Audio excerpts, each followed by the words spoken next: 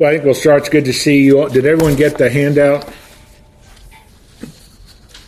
Take a look at it by looking at this page first. I put some extras down there, so take a look at this slide. The other side, the back said, you don't have to worry about that till near the end of the class. But when I've taught Hebrews in a number of formats, and when I've taught it in a room where I can use PowerPoint, I have the entire book on PowerPoint slides and lots of charts and so on.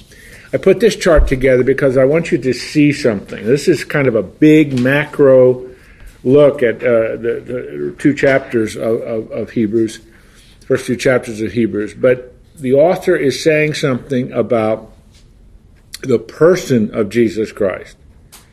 The person of Jesus Christ is undiminished deity plus perfect humanity united in that one person.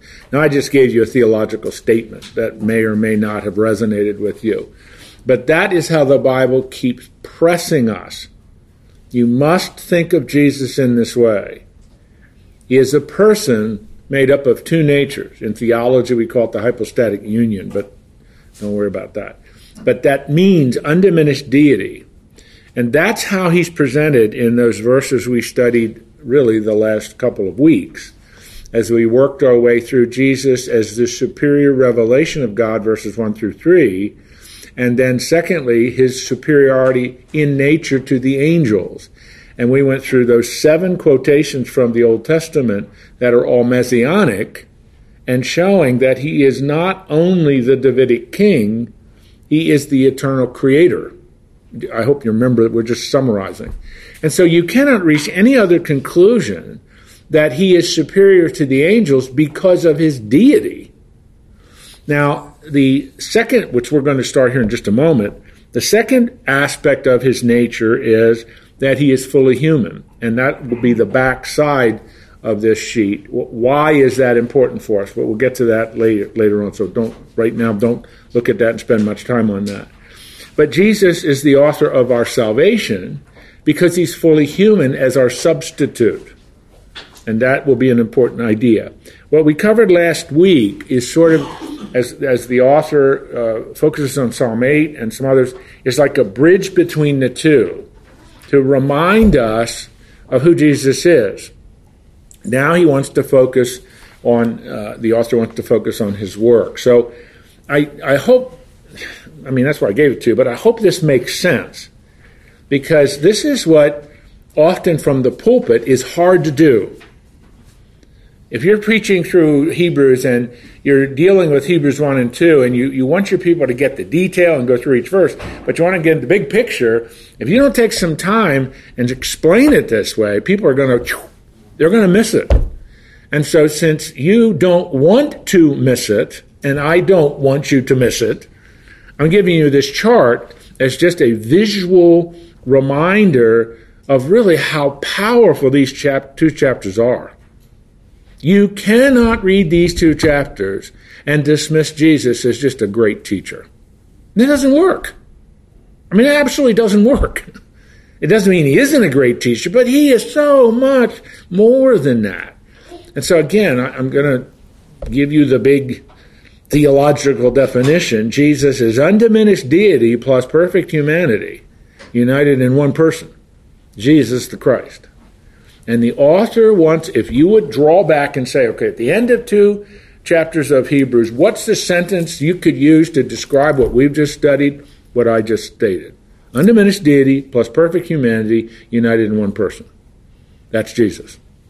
And so verse 10, then the author begins to zero in on his humanity.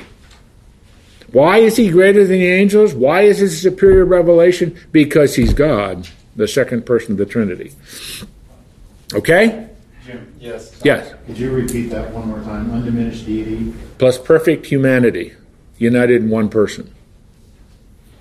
That will be on the quiz next week. And so Joel purposely asked for that to be one more time repeated. So there's no one in this room that does not understand that sentence. Undiminished deity plus perfect humanity united in one person. It's like the definition of the Trinity, right? God is one essence of three persons who differ relationally and functionally. You already got that because we talked about that before. I have a gal in my Sunday evening class. She was so determined to memorize these things. Her screensaver are these definitions. I'm serious. So every time she turns on her computer, this is what she sees. That is a student that I automatically give an A to. I'm just kidding. All right, now let's pick up with verse 10. Are you with me? Are there any questions? I'm kind of throwing it all out. I'm front-ending all this now so that you really get the importance of what's going on here. And that is what people today, well, I shouldn't maybe say it that way. Often Christians today can't articulate clearly what I was just saying. Who is Jesus? Well, he's a good man. He's a good teacher. He's my Savior. All of those, there's nothing wrong with those answers, but they're thoroughly, wholly, completely incomplete. The Bible does not want you to conclude that he's just a good teacher. He is a Savior of the world because he's undiminished deity plus perfect humanity united in one person. And as that one person, he comes for the express purpose of dying for the sins of the human race and conquering the penalty of sin, which is death. And that's, of course, what the book of Hebrews is doing. Picking up with verse 10. You did get started on that last week, but you said you were going to go over it again when we... Right. Jim, can I ask you one? Oh, of course, absolutely. It says, as the author of our salvation, Jesus is fully human. I struggle with that. It seems like it should say Jesus is fully God. But remember, he's two natures in one person. Okay. Undiminished deity plus perfect humanity united in one person. He is the person, the God-man. In my books, when I use God-man, I don't put a hyphen between the two or put it, as two separate words. I put it as one proper noun, God-man. Now, I'm not trying to confuse you, but what you are saying is absolutely right. But let's think about this for just a moment, real quickly. For Jesus to be the God-man, think of how that is related to the very important issue of our salvation. Jesus, we say this, we just talked about it at Easter. Jesus died on the cross for our sins. Everybody knows that. That's a very important part of our faith. Okay, Jesus died on the cross for our sins. What does that mean? He was our substitute. He died in my place. He was fully human. Now, if you were to say, well, as a human he died for me, that's not sufficient. Because if he's just a regular, ordinary, common human being, he's got the same problem you have. He's got the same problem I have, sin. And so he could die, but who is he paying the penalty for? Himself. You're following? Do the linkage here in your mind. But that he is the God-man, he is not only our substitute as a human being, he is our perfect substitute because he's God. So as the God-man, it is the only way God could do this. You could say, well, why didn't God's plan have David, the great king, die that substitutionary death? The problem with that is David has the same problem you and I have. He's a sinner. And so for the human race to be able to be reconciled to God, God has to pay the penalty. And that's why John 3:16, that wonderful favorite verse, for God so loved the world that he sent his only begotten Son. And that began with God cutting to Abraham. And Abraham was asleep, and man could not fulfill the covenant, and only God could fulfill the covenant. Yeah, it's this amazing dimension of our faith that involves a clear understanding of who Jesus is. And with that clear understanding of who Jesus is, as the God-man, two undiminished deity, perfect humanity, united in one person, Jesus the Christ, you see it's almost incomprehensible the extent to which God would go to win us back. Right? I mean, you really think, oh man, that is the degree and dimension of God's love for me. That he was willing to send his son to the cross to die in my place. And that's why the extraordinary statement it relates, and that's what gives meaning to it. When John the Baptist sees Jesus walking along the Sea of Galilee, remember what he says? Behold the Lamb of God who takes away the sins of the world. John the Baptist got it. He understood why Messiah had come. And then, of course, he's forerunner. So, I mean, this is, honestly, I've been in ministry all my life, even though I was in an academic ministry in the church. And it is absolutely true. How many Christians, even though they can be children of God by faith in his Son, do not really understand the theology of who Jesus is and can't explain it very well. And I'm not saying that's necessarily a tool of evangelism, although it might be. It's just to truly understand the theology behind who is Jesus. And when I am to consider who he is, that is a deep-seated, thoroughgoing, sometimes difficult, it stretches us, aspect of our theology. And I remain surprised at how many people cannot talk intelligently about God as Trinity and cannot talk intelligently about who Jesus is. I'm talking about in terms of how we're discussing this right now and what I tried to summarize on this thing. And I saw a couple of other hands. We are supposed to study the Bible here, so that's all right, Woody. I'm kidding. Ask as many questions as you want. Okay, I just was thinking about what you said as he was God-man, or is God-man, and the proof of that is that he's now sitting at the right hand of God. That's part of the story too. That's right. He's exalted, victorious, exceeding. That's right. Absolutely. And that's what last Sunday, or not last Sunday, the Sunday before, with Easter, that's why that's such a powerful, exalting, triumphant, glorious day in the church calendar. I mean, it is. I mean, at our church, I was there that Sunday. I'm not always there, but I was there that Sunday, and I mean, it was a triumphant worship service. I mean, it was real. You left absolutely thrilled and excited for the triumph of Jesus Christ over death, paying the penalty for us, and exalted now at the right hand of the Father. His work is done. And that phrase of God-man is pretty helpful to Good. Yeah, don't forget it, Woody.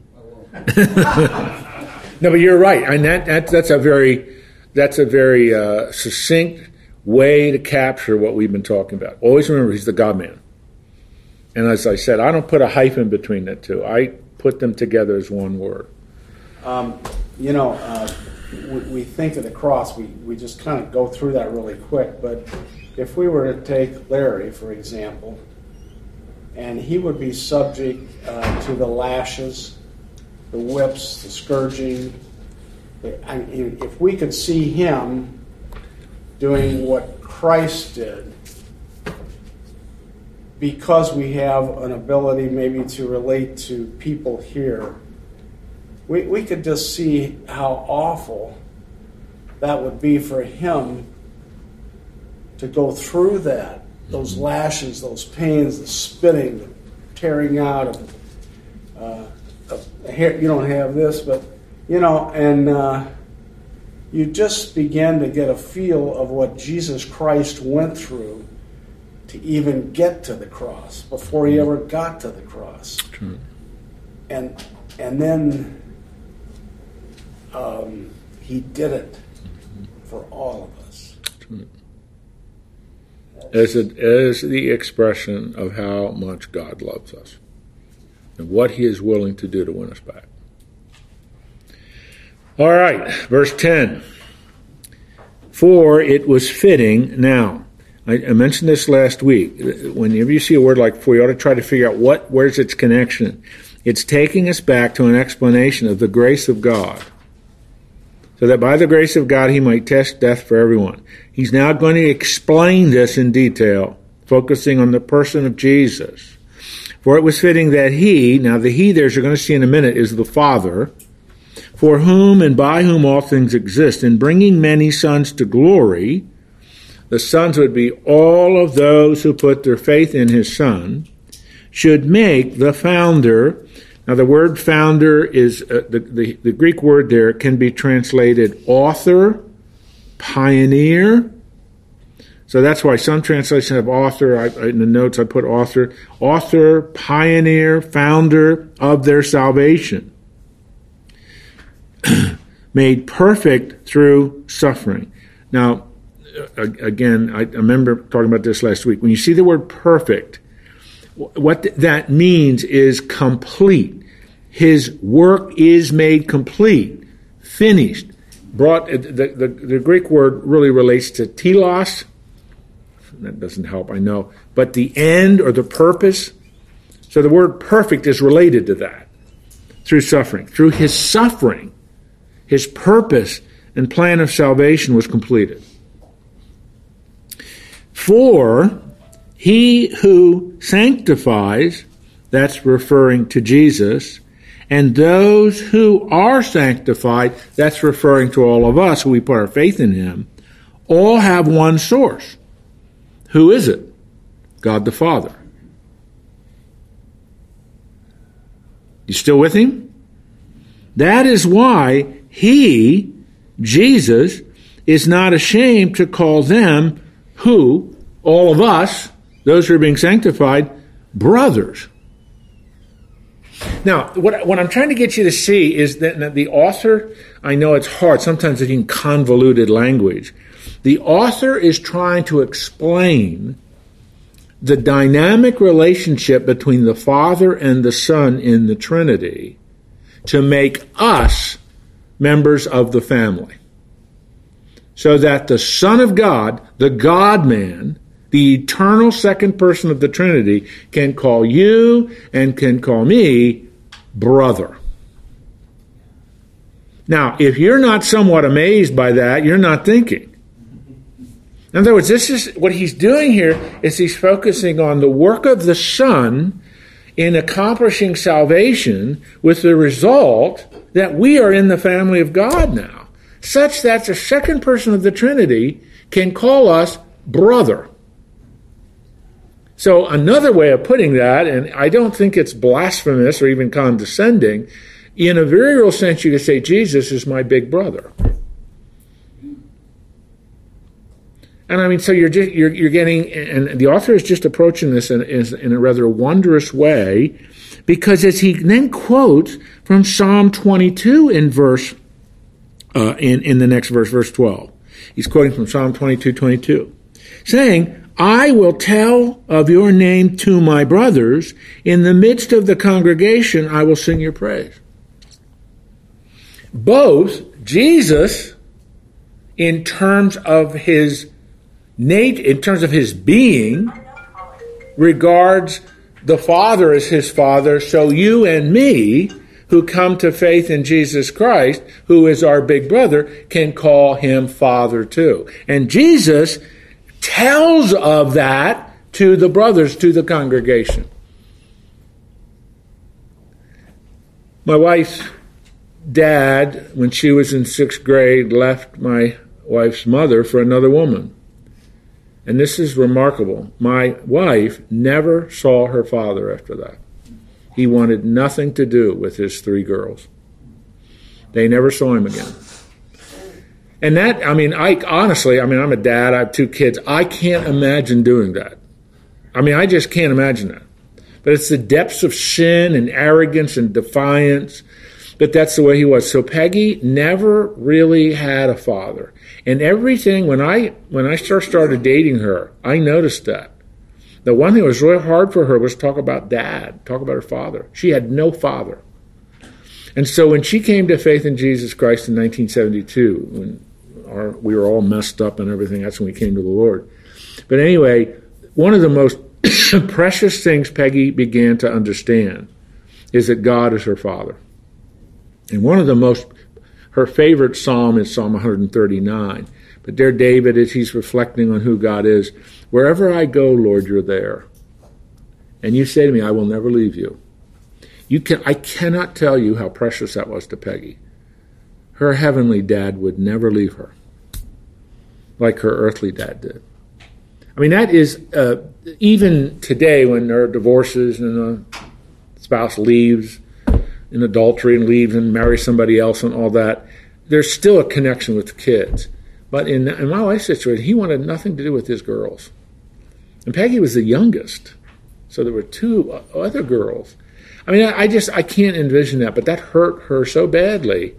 But when she came to faith in Jesus and she aimed to understand what the author is saying right here, God is our Father.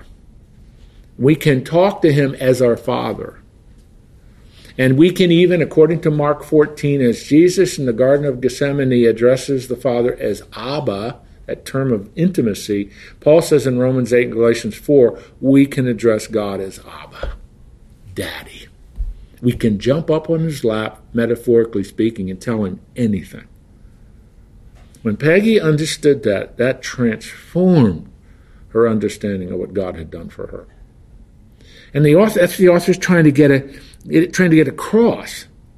That Jesus is our big brother, so to speak, because we're in his family, because we put our faith in him and what he's done for us as the author, the pioneer, the founder of our salvation, so that he is just declaring that in the congregation. And then he, quoting from Isaiah 8:17, I'll put my trust in him.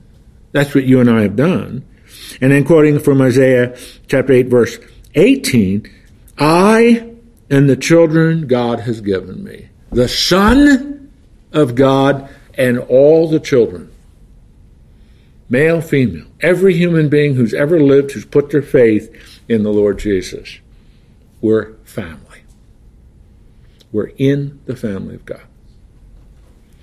Now, it's hard to get excited about biblical truth in the middle of the day, particularly after you've eaten your lunch and your eyes are getting a little heavy. But this is exciting truth. Amen. It's profound truth of what the God-man accomplished. But he's not done. He continues in verse 14. Since, therefore, the children share in flesh and blood, the family and the big brother share in flesh and blood. Was Jesus fully human? Yes. If you cut Jesus, did his arm bleed? Yes. Did Jesus need to use the restroom? Yes. Did Jesus need sleep? Yes. Did Jesus need food? Yes. I'm being a little bit ridiculous here, but this is what he's saying. He likewise partook of the same things, that through death he might destroy the one who has the power of death, that is the devil.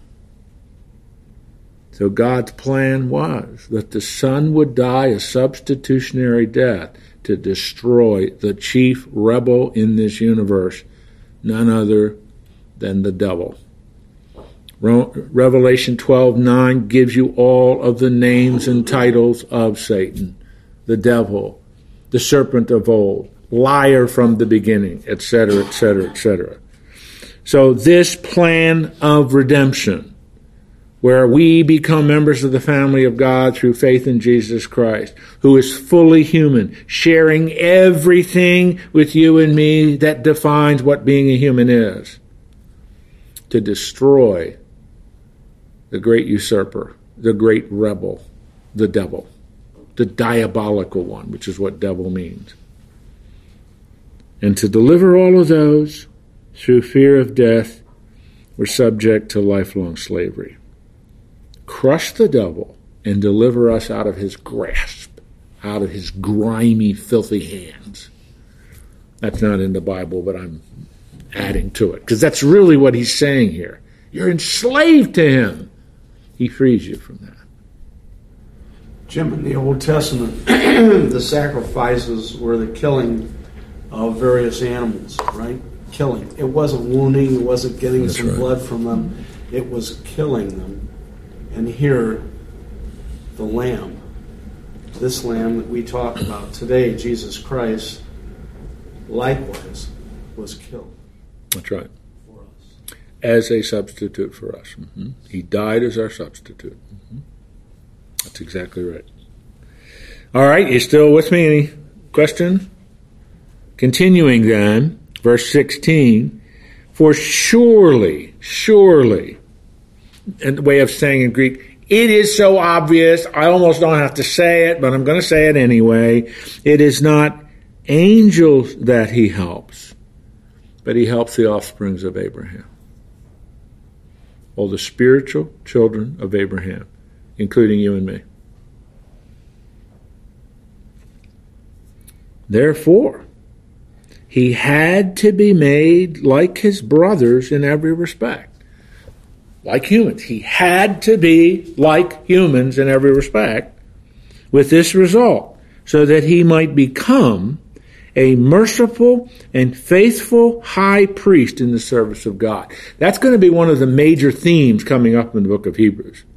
Jesus is now our high priest, our intermediary, our one who comes between the Father and us. As the high priest, he's going to tell us this later on. He prays for you. Every day he prays for you. Isn't that an amazing thought? That the Son of God, is what he said a moment ago, sitting at the right hand of the Father, is interceding and praying for you. You get in a really tough spot. I mean, I can't even envision that in a tactile, objective, conscious way, that the Son of God sitting at the right hand of the Father is praying for me. Just as Romans 8 says that the Holy Spirit is interceding for us. I mean, the more you study this in the Scriptures, the more you see how all aspects of the Trinitarian God, Father, Son, and Holy Spirit are wrapped around every dimension of our salvation, our justification, our redemption, our sanctification. That's how much God loves us. That's how much God wants to reconcile us to himself. He is relentless in his pursuit of us.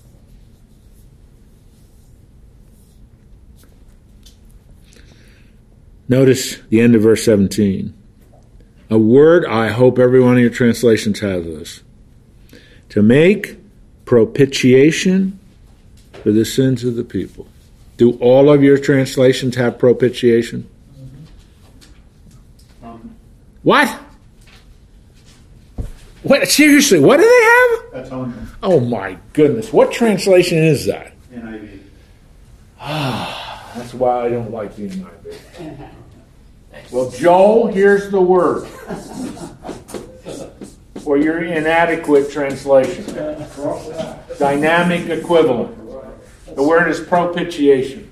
It's used only 4 times in the New Testament.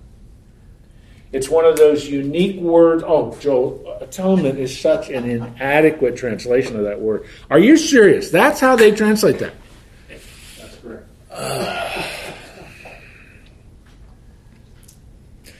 Now that I have got to get over that shock, propitiation, now listen carefully to this. It is an unusual word. It's only used 4 times in the New Testament. It satisfies the wrath of God. It satisfies the wrath of God. See, Joel, that's why atonement means cover. The lambs of the ancient Old Testament atoned for sin, covered sin, so that people could walk with God. Jesus is a once-for-all, we're going to read about that coming up in a chapter in Hebrews, is a once-for-all atonement for sin. Once-for-all covers our sin completely. But propitiation is an atonement. It's far deeper theologically than that. Is God angry and wrathful towards sin? Yes, for goodness sake. Isaiah 53 says he poured out his wrath on his son. That's why the author's using that. He poured out his wrath on his son so that he will not have to do that to you and to me. That's how much God loves us. That's how much that's the extent to which God is willing to go to win back his rebels who were in rebellion against him. Daniel, is your hand up? Yeah. So, I'm sorry, I kind of lost you there. But what's the difference between propitiation and atonement? Atonement means to, both in the Hebrew and the Greek, to cover sin, to cover our sin.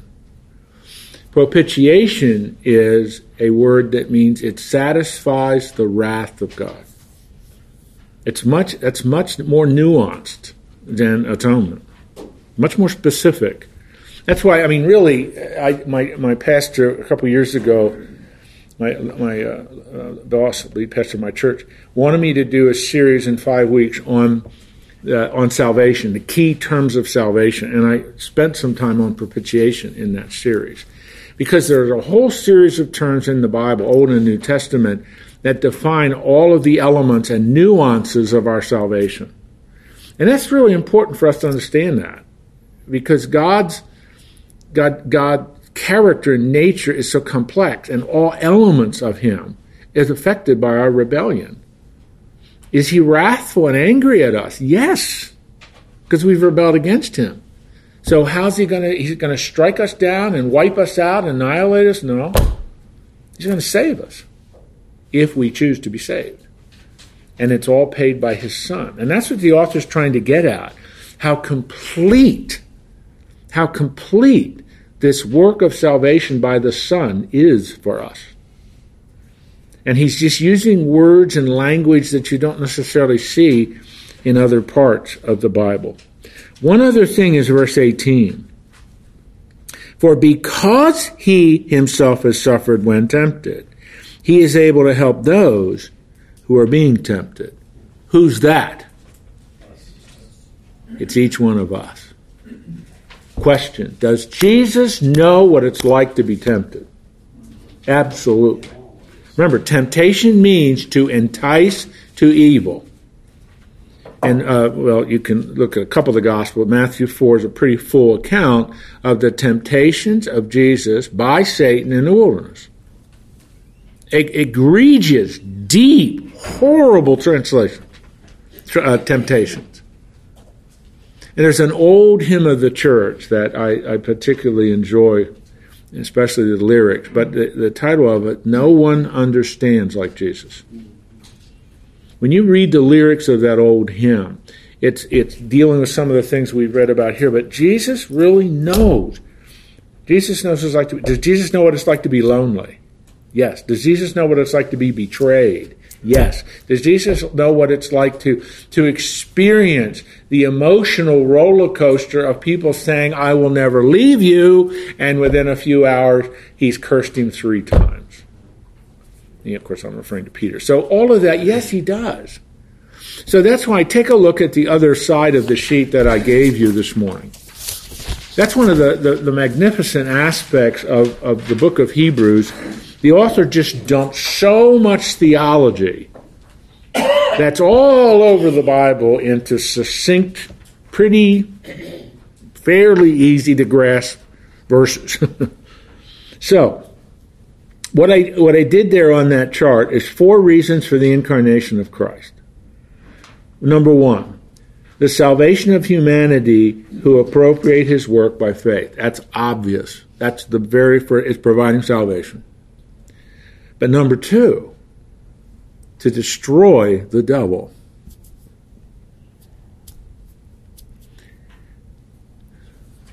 Now that, it should cause you to think just a little bit. Because here, when I was studying this many, many, many years ago, this and other parts of the Bible, I remember saying to myself, now just a minute here.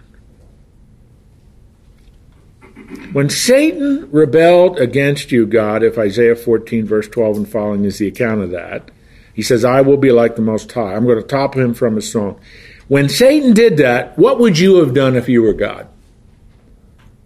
You'd have done the same thing I'd have done. I'd have snuffed him out. I mean it. I can't imagine that. And the Bible is silent. The Bible is silent on that. It does not answer that question for us. Now, obviously, God would have an answer to it, but he doesn't give us the answer. And then you get further into with Genesis 3, and Satan shows up and successfully tempts Adam and Eve. Why didn't God wipe him out then? And then you have, just the spread of sin through all of humanity. That's what Genesis 5 is all about. How widespread the sin is. Everybody's affected by it. And you just think, why didn't we? Now listen. All I can say is what this book is saying here. God's grace is extended despite the rebellion of Satan and the rebellion of the human race. He wants as many image bearers in heaven with him as possible.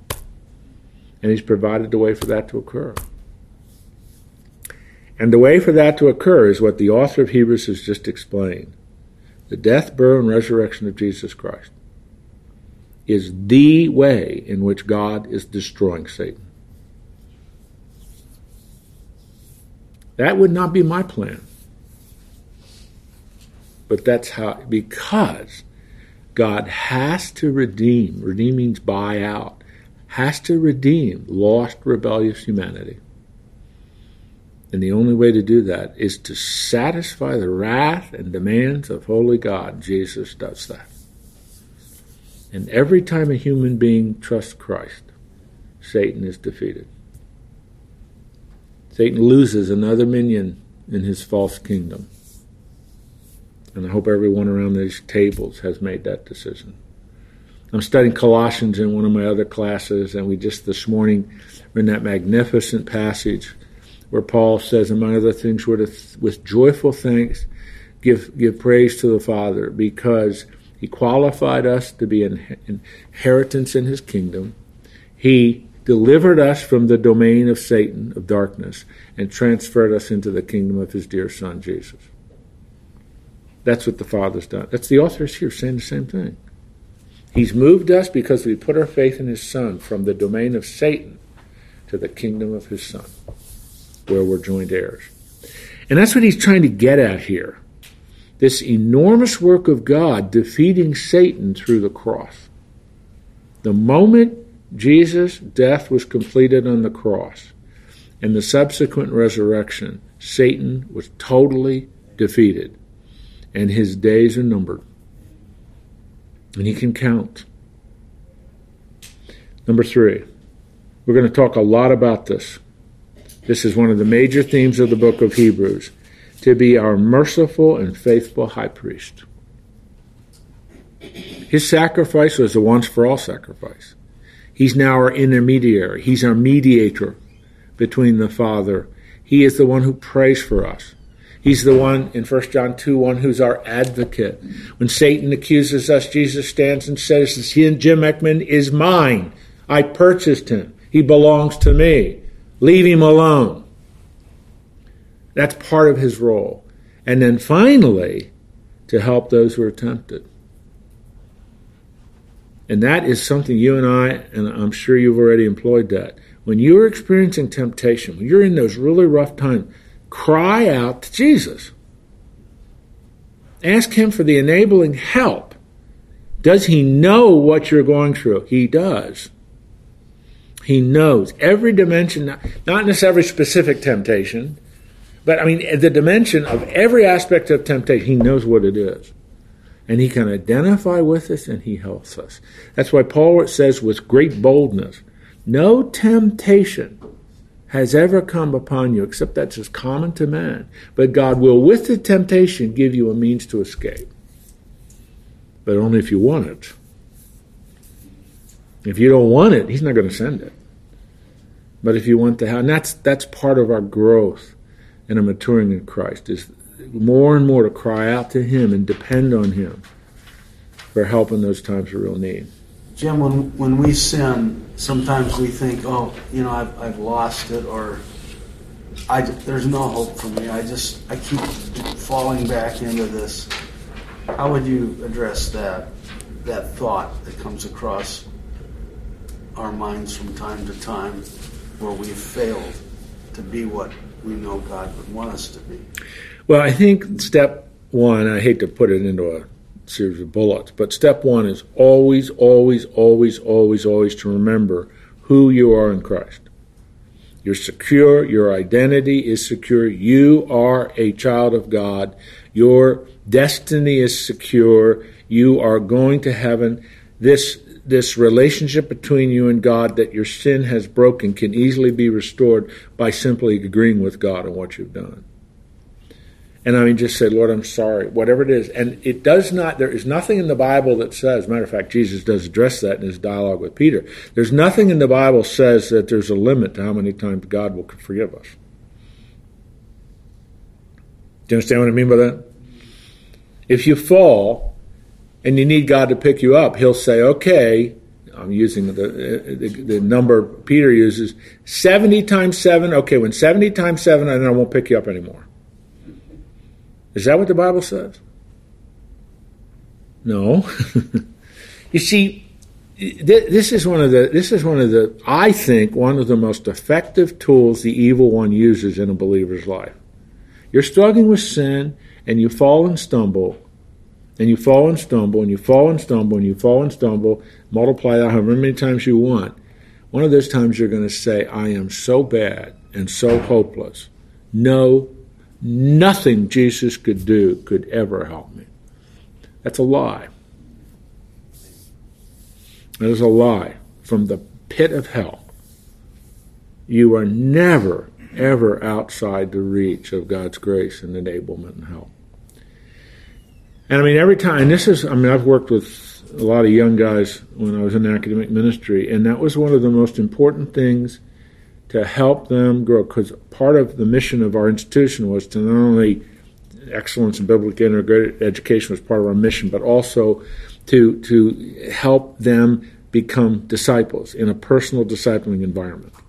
That meant we care about your life. And if you're going to be successful and you're struggling with some sins, we got to help you with that.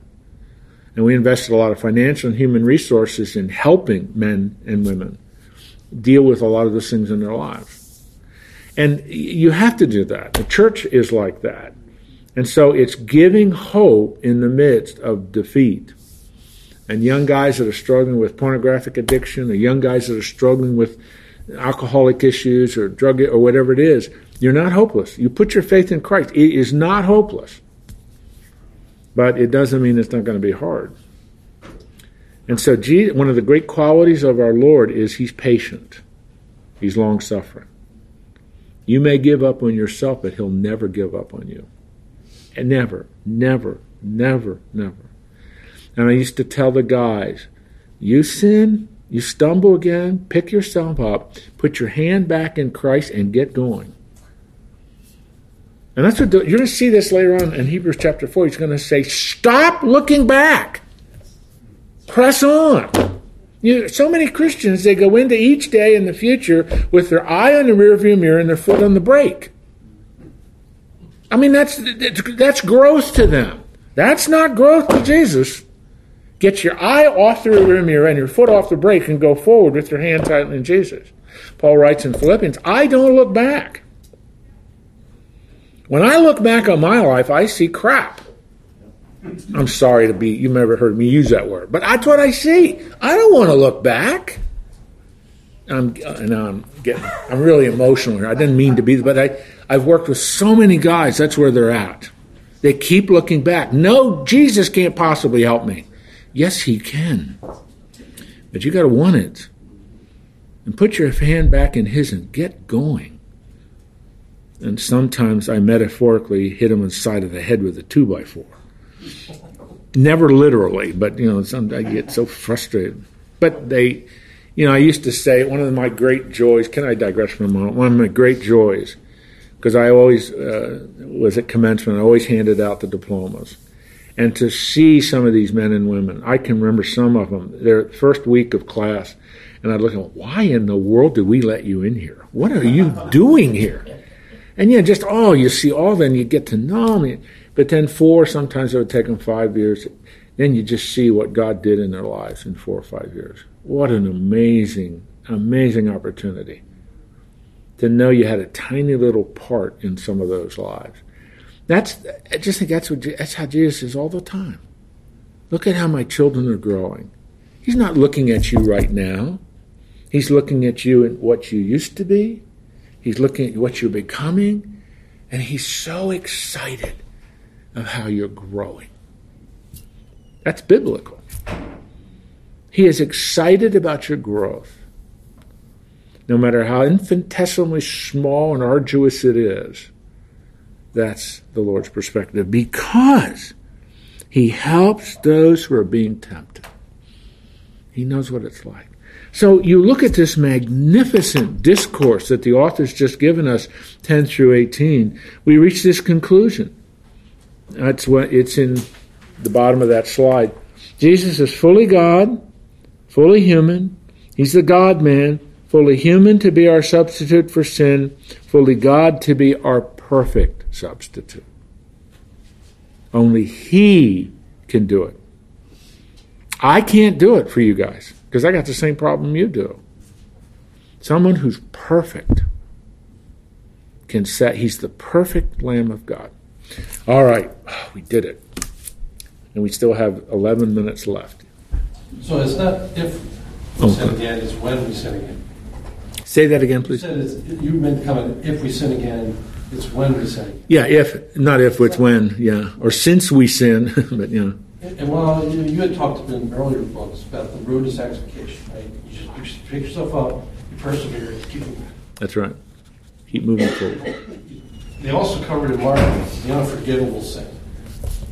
So it's blasphemy from the Holy Spirit. So how do you tie that piece of it with what you just covered? Such a small bunny trail. Or park it. We can park it. Well, first of all, the words of Jesus, you could look at Matthew 12, which is a really full account of it. There's a lot of the context.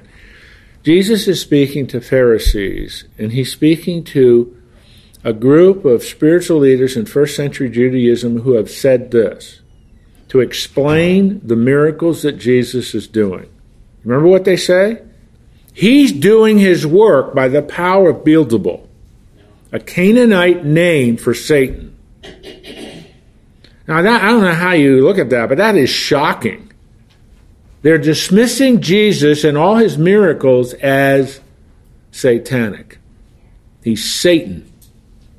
And Jesus, the text says, knowing their thoughts, Jesus said, if you continue with that line of thinking, you are on the verge of blaspheming the Holy Spirit.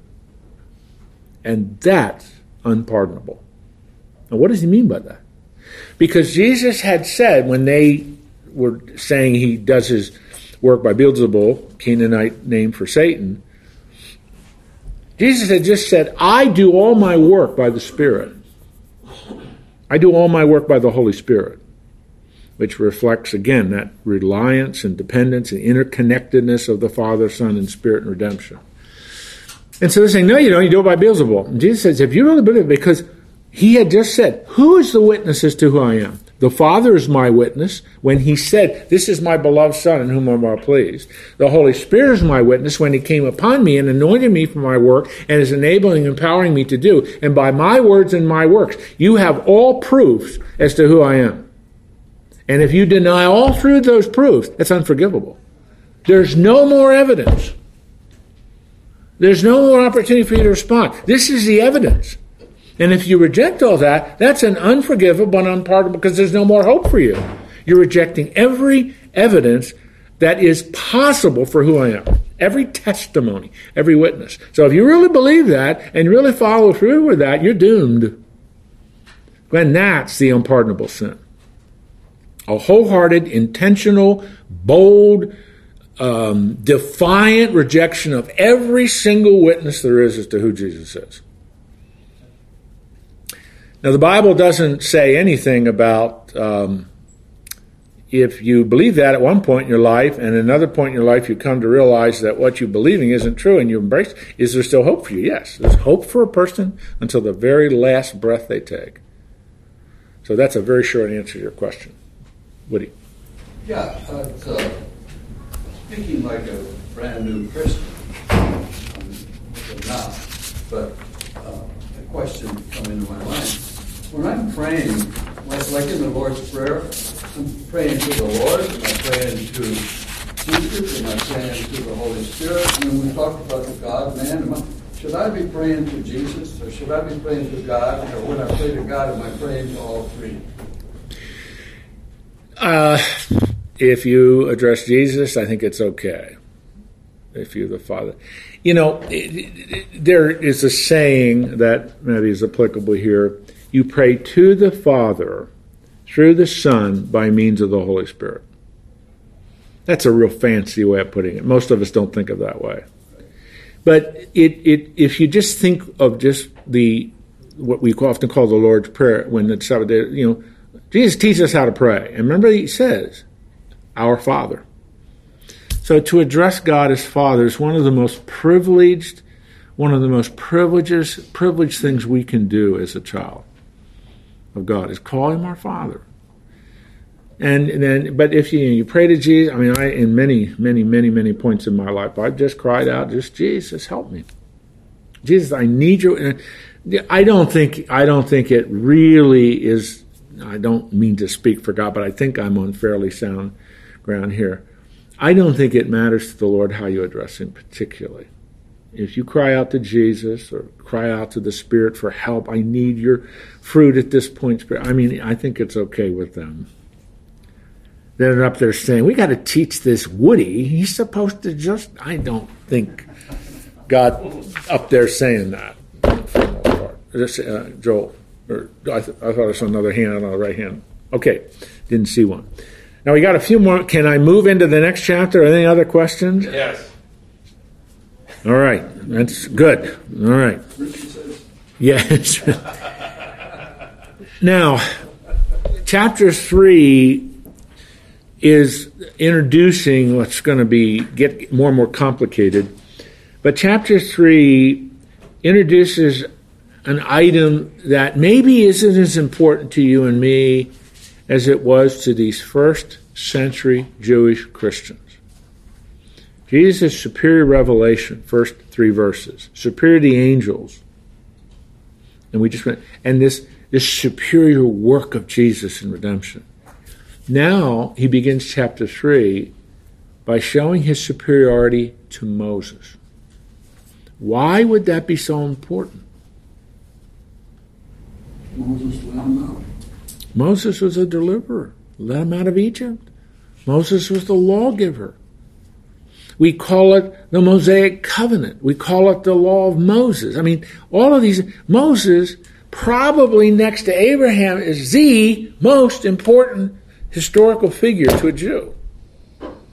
I mean, he's their hero. He just, everything in their history revolves around what Moses did. He led them out of bondage of 430 years in Egypt. He led them to Mount Sinai, where they received the moral law of God. He's the one that led them up along after the wilderness wanderers, but up along the east side of the Dead Sea and the Jordan River, ready to lead them into Canaan. He's the most important figure in the historical development of Judaism. From just a concept in the mind of God that he shares to Abraham, it's all operationally delivered and put into effect under Moses. They become a people, a nation. They receive their constitution, and they receive their land. Moses facilitated it all. He was their intercessor. And he's just... So Jesus, the author, has to establish that he's superior to Moses. He's greater than Moses. So, therefore, I'm starting in verse 1 of chapter 3. We'll just get it introduced and pick up on it next week. Therefore, based on what he just said in verse 17, Jesus is our high priest. Therefore, holy brothers, family language. You who share in a heavenly calling, consider Jesus. Now that little phrase, heavenly calling, it's kind of unusual. But it is a phrase that the author will use to summarize the new order, the new covenant, the whole new thing God's doing. You're part of it. Consider Jesus, the apostle and high priest of our confession. Now, we won't have time to do all of this, but let's work through this. The author uses three terms here. Consider Jesus, the apostle. The apostle of our... What does that mean, apostle? You think, well, that's unusual. I've always known Peter was an apostle, and James was an apostle, and Paul was an apostle. But the author here is calling Jesus as an apostle. What does apostle mean? Representative, sent out one, commissioned one, with authority. Was Jesus sent by the Father? Yes. Was Jesus commissioned by the Father? Yes. Did Jesus have the authority of the Father? Yes. So, appropriately, you can call him an apostle. And high priest. Now, again, he's just introducing this. It's going to really develop. But that intermediary, our intercessor, you see, Moses was an intercessor. How many times did Moses come between God and the people of Israel? How many times did he stand in the gap? How many? Over and over and over and over again.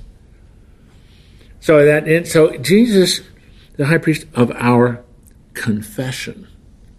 It's an unusual term here to use, but remember, in the English word confession can mean as like an act, like a verb, where you're confessing, you're agreeing with God. So, but confession can also mean a body of belief, a belief system, a set of articles of what you believe. That's why if you study church history, you read about the confessions of the faith. During the Reformation, there was held Wittig Confession, the Heidelberg Confession, the Augsburg Confession. Or you go back earlier in church history, the Chalcedon Confession. These are statements of faith, of what we believe. So what the author is doing is he's tying Jesus in his role as an apostle and a high priest of what we believe, our belief system. Let's put it another way, of our doctrine, of our theology. And so the author is trying to get us to think deeply about who Jesus is. He's been doing that in the first two chapters.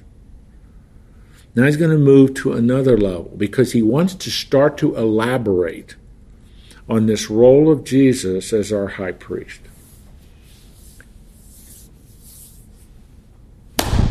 Got it? Next week we're going to really, really dig into this. We covered a lot of deep stuff today. You know, one time I was teaching and a lady came up to me and said, "My brain is tired." And so maybe today your brain is tired. I hope not. But this is rich stuff, guys. I mean, this is the deep things of our faith. So again, tomorrow I'll call you in the morning. I'll call you up at 2 a.m. and I'll say, "Who's Jesus?" And you rub the sleep out of your eyes and say, "Jesus is undiminished deity plus perfect humanity united in one person. He's my God-man." Good answer, go back to sleep. And you hang up the phone and go back to sleep. I won't do that. We just say God, man. Yes. Then I might follow up. Now, Rudy, what exactly does that mean? Or you say, what's undiminished deity plus perfect humanity united in one person? Oh, good, okay. Many, many, many years ago, I mean decades ago, I used to say that to my students. It was 2 a.m. in the morning and my phone rang. We still had a land phone, so it was a long time ago. And on the other end of the line was complete silence. What are the odds that was one of my students? Pretty high, don't you think? So anyway, let me pray here. Father, we've covered some deep, deep things of our faith, of our confession about Jesus. Chapters 1 and 2 of this book are majestic and glorious descriptions, filling in a lot of the details about who Jesus is. He is fully and completely human, such that he knows what it's like to be tempted and he can help. But he's also God. He's far superior to the angels. He's the eternal Son. He's the Creator. He's the Eternal One. He's the Davidic King. He's the Messiah. All of those titles that reflect those quotations from those 7 Old Testament passages.